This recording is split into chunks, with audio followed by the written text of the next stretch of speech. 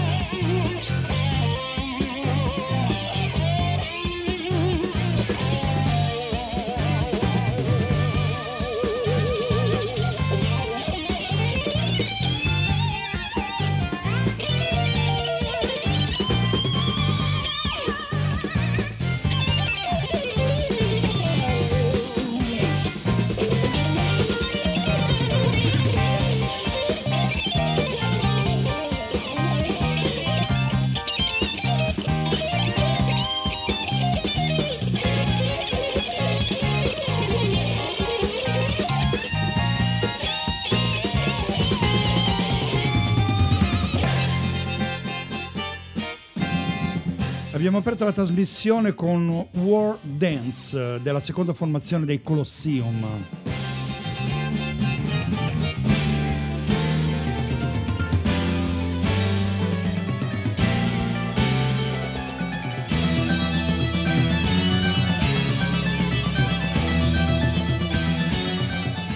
Mussorgsky nell'Ottocento musicò Kiev con armonie grandiose, una città che annunciava se stessa attraverso la grande porta di Kiev, conosciuta ora come la Porta d'Oro. È una ricostruzione molto impressionante della porta principale attraverso le fortificazioni nella città medievale di Kiev. La struttura originale fu smantellata nel Medioevo, lasciando poche vestigia della sua esistenza. Fu ricostruita completamente dalle autorità sovietiche nel 1982. Emerson, Lake e Palmer ripresero quelle melodie di Mussorgsky e ne fecero un grande brano di progressive, The Great Gates of Kiev. Ve lo propongo nella registrazione dal vivo a Newcastle nel 1971, applausi finali compresi, perché la musica è la musica che ci salverà. The Great Gates of Kiev, Emerson, Lake and Palmer.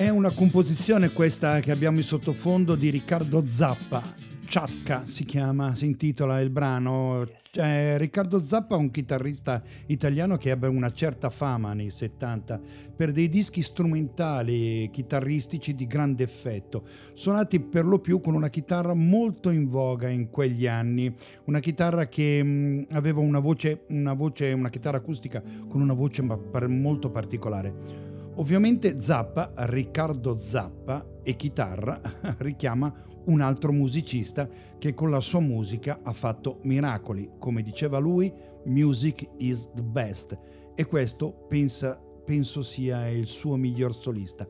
Da Joe Garage, Watermelon in Esther Day, ovviamente Frank Zappa.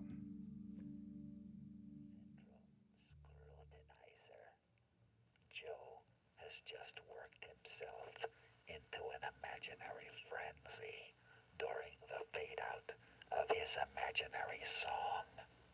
He begins to feel depressed now. He knows the end is near. He has realized at last that imaginary guitar notes and imaginary vocals exist only in the imagination of the imaginer. And ultimately, who gives a fuck anyway?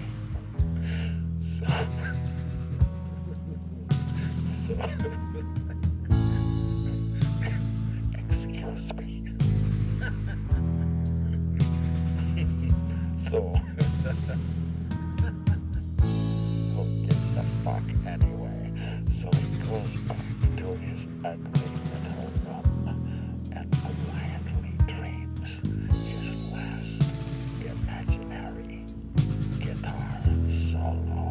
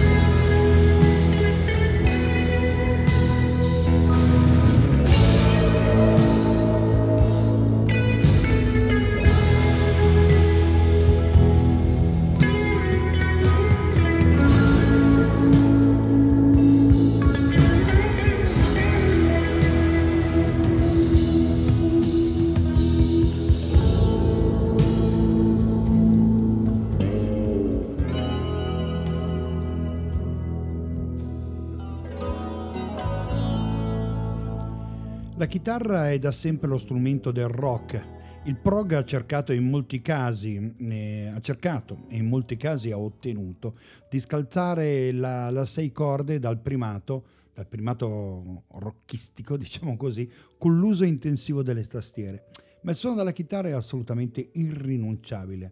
Un bel solista è sempre ben accetto, anche e soprattutto dal vivo. Franco Mussida, della premiata Foneria Marconi, alta Loma 9 till 5, ovviamente dal vivo, perché dal vivo c'è la musica migliore.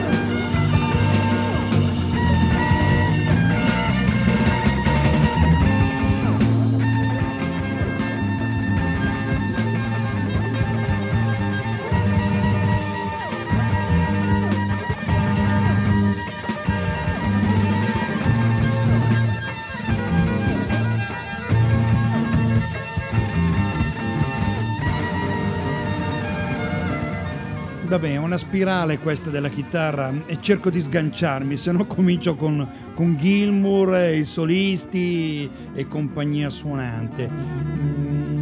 Quindi rimango sempre in Italia, rimango negli anni 70, questi erano la PFM dal vivo, ma con qualcosa di molto molto diverso. I Maxophone, gruppo che io reputo tra i migliori della cosiddetta seconda linea, ma non certo per qualità, ma per notorietà. Nella prima linea del prog italiano ci mettiamo appunto la PFM, ci mettiamo il Banco del Mutuo Soccorso, ci mettiamo gli Area, ci mettiamo gli Osanna, e poi c'è quella seconda linea fatta del biglietto per l'inferno e fatta appunto anche dai Maxophone e tutta una serie, non so, la locanda delle fate, il museo Rosenbach, tutta una serie di gruppi non famosissimi che però dal punto di vista musicale hanno dato veramente e in qualche caso stanno ancora dando. Maxophone con il loro brano più celebre che ci raccontano di un paese al mondo che forse conosciamo bene o forse non lo conosciamo per niente. Maxophone, c'è un paese al mondo.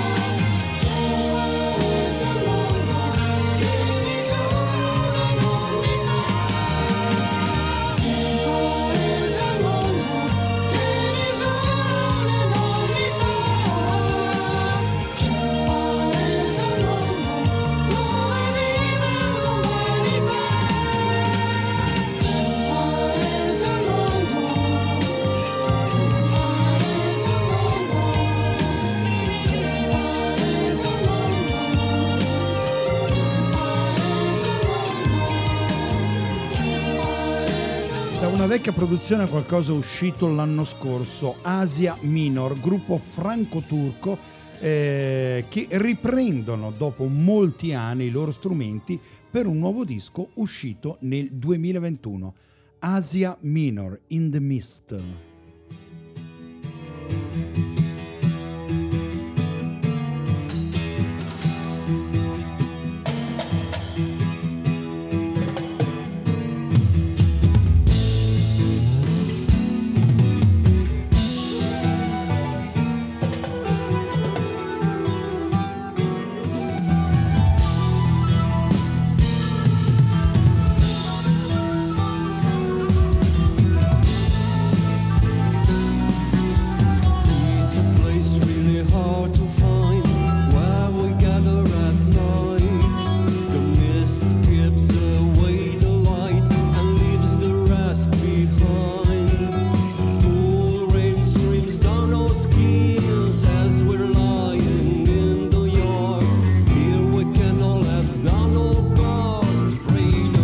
Washes the scenes.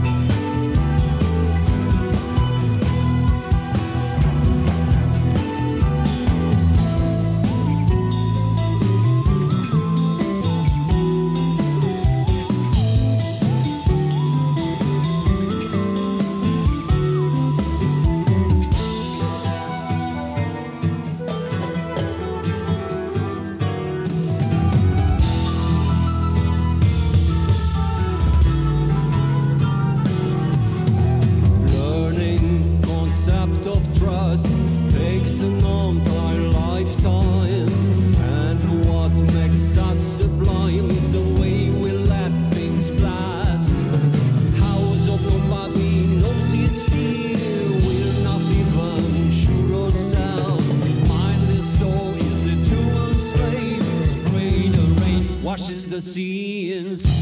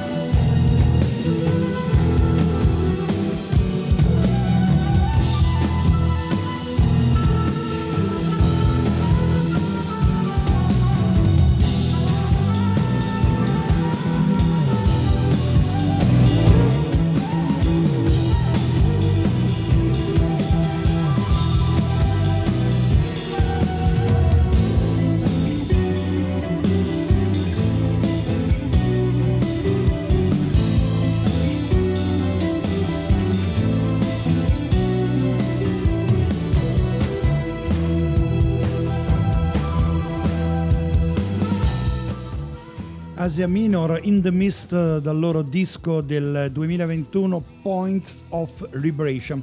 Rimaniamo sull'Oriente, anzi ci spostiamo un po' più là dal Medio Oriente, andiamo decisamente sull'estremo Oriente. E da poco nei negozi di dischi e sulle piattaforme musicali un altro prodotto della benemerita etichetta milanese AMS Records,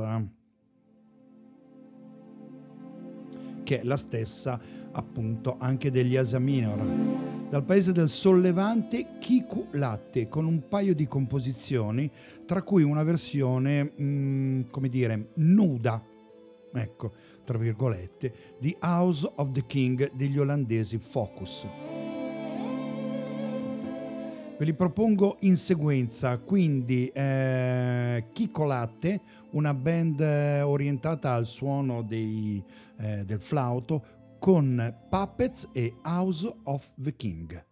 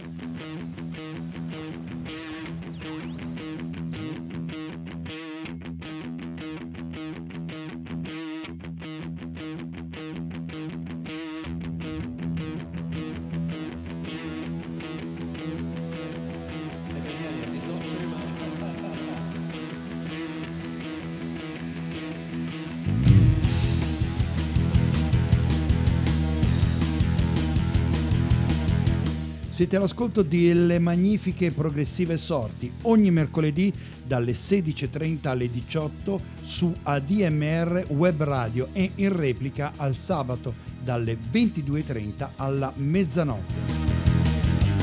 Potete ascoltare anche la trasmissione in podcast sul sito webradio.admr-chiari.it.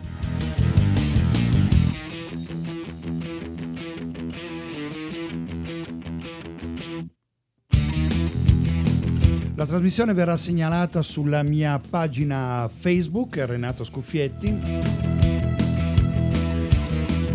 E sempre dalla pagina Facebook, usando Messenger di Facebook, potete mettervi in contatto con me.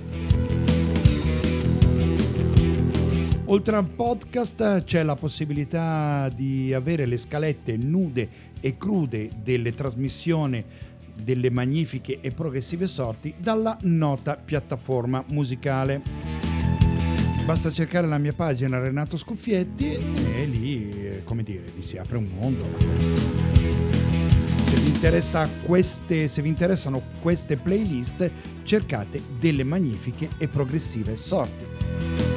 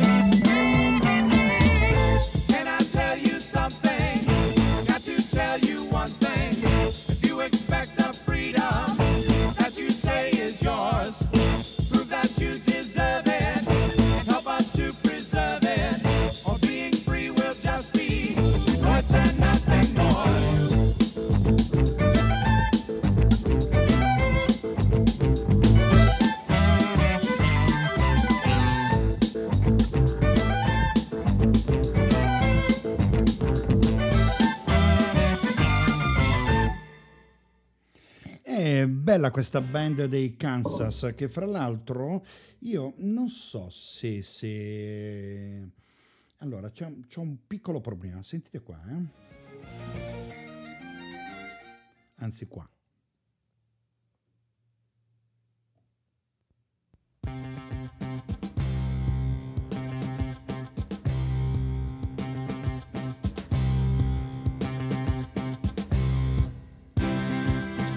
Questo è uno degli stacchetti che uso e guarda caso è proprio una canzone dei Kansas, si chiama Song for America, brano bellissimo con questo stacco pazzesco.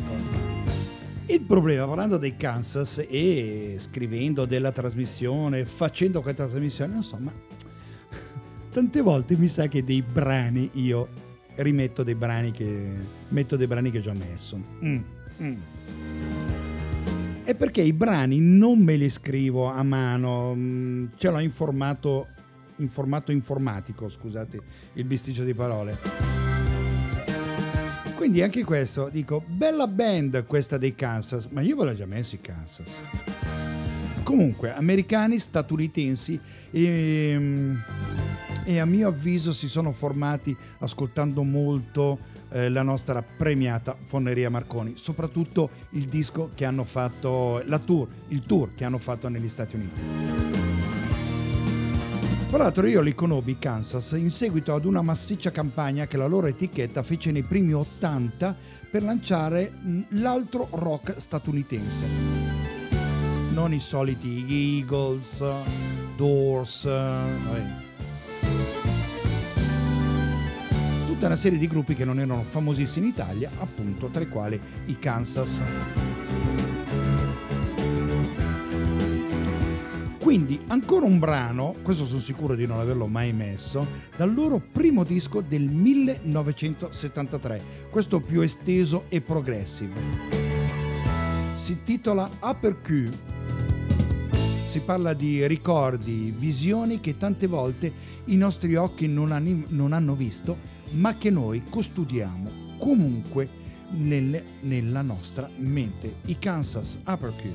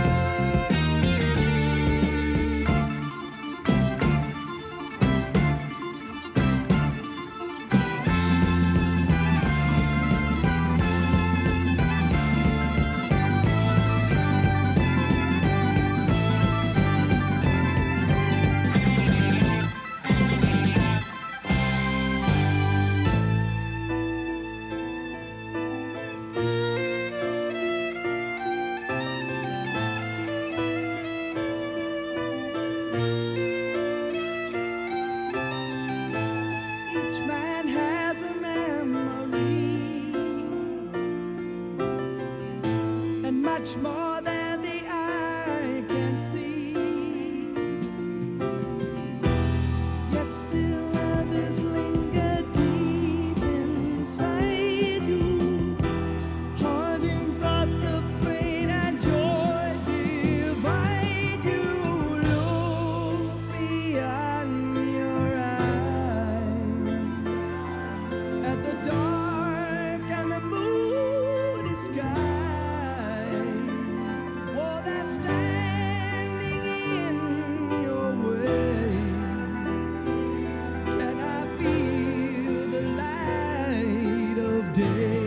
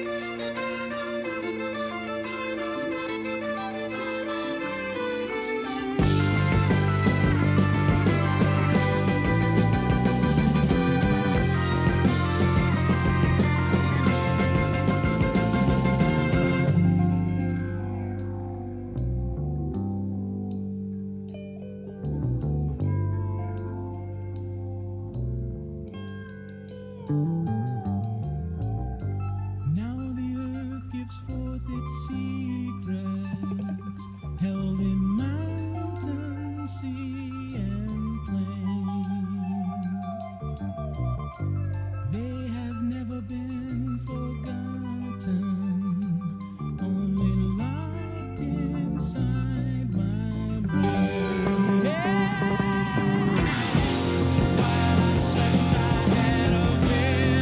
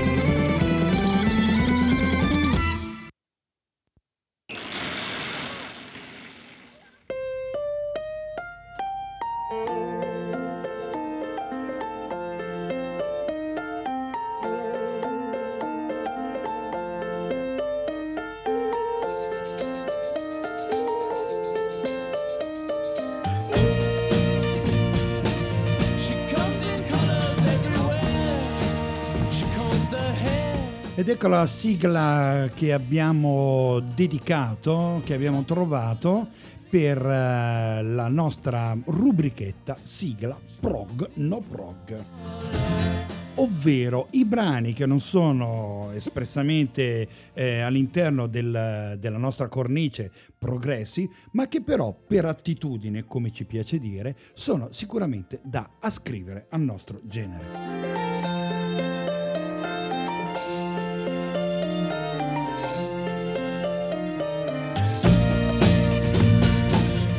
Eric Clapton. Dopo lo scioglimento dei Cream, Clapton, nella primavera del 1970, venne a sapere che il gruppo di supporto del duo Delle e Bowie, composto dal bassista Carl Riddle, dal batterista Jim Gordon e dal tastierista Bobby Whitlock, avrebbe lasciato la band da lì a poco. Clapton colse l'opportunità per formare il gruppo dei Derek and the Dominos.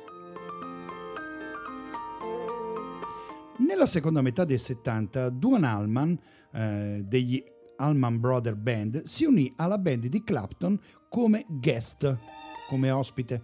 Clapton e Allman. Insomma, due tizi che già si ammiravano a vicenda. I due furono presentati da Tom Dowd e a un concerto degli Allman Brothers Band. Laila, la canzone che vi voglio far ascoltare per prog non prog, fu registrata in una versione di circa 3 minuti. In seguito Clapton convinse Jim Gordon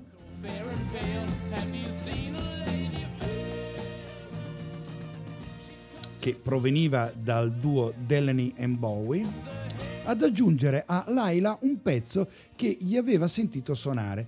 3 settimane dopo la registrazione la canzone era completa.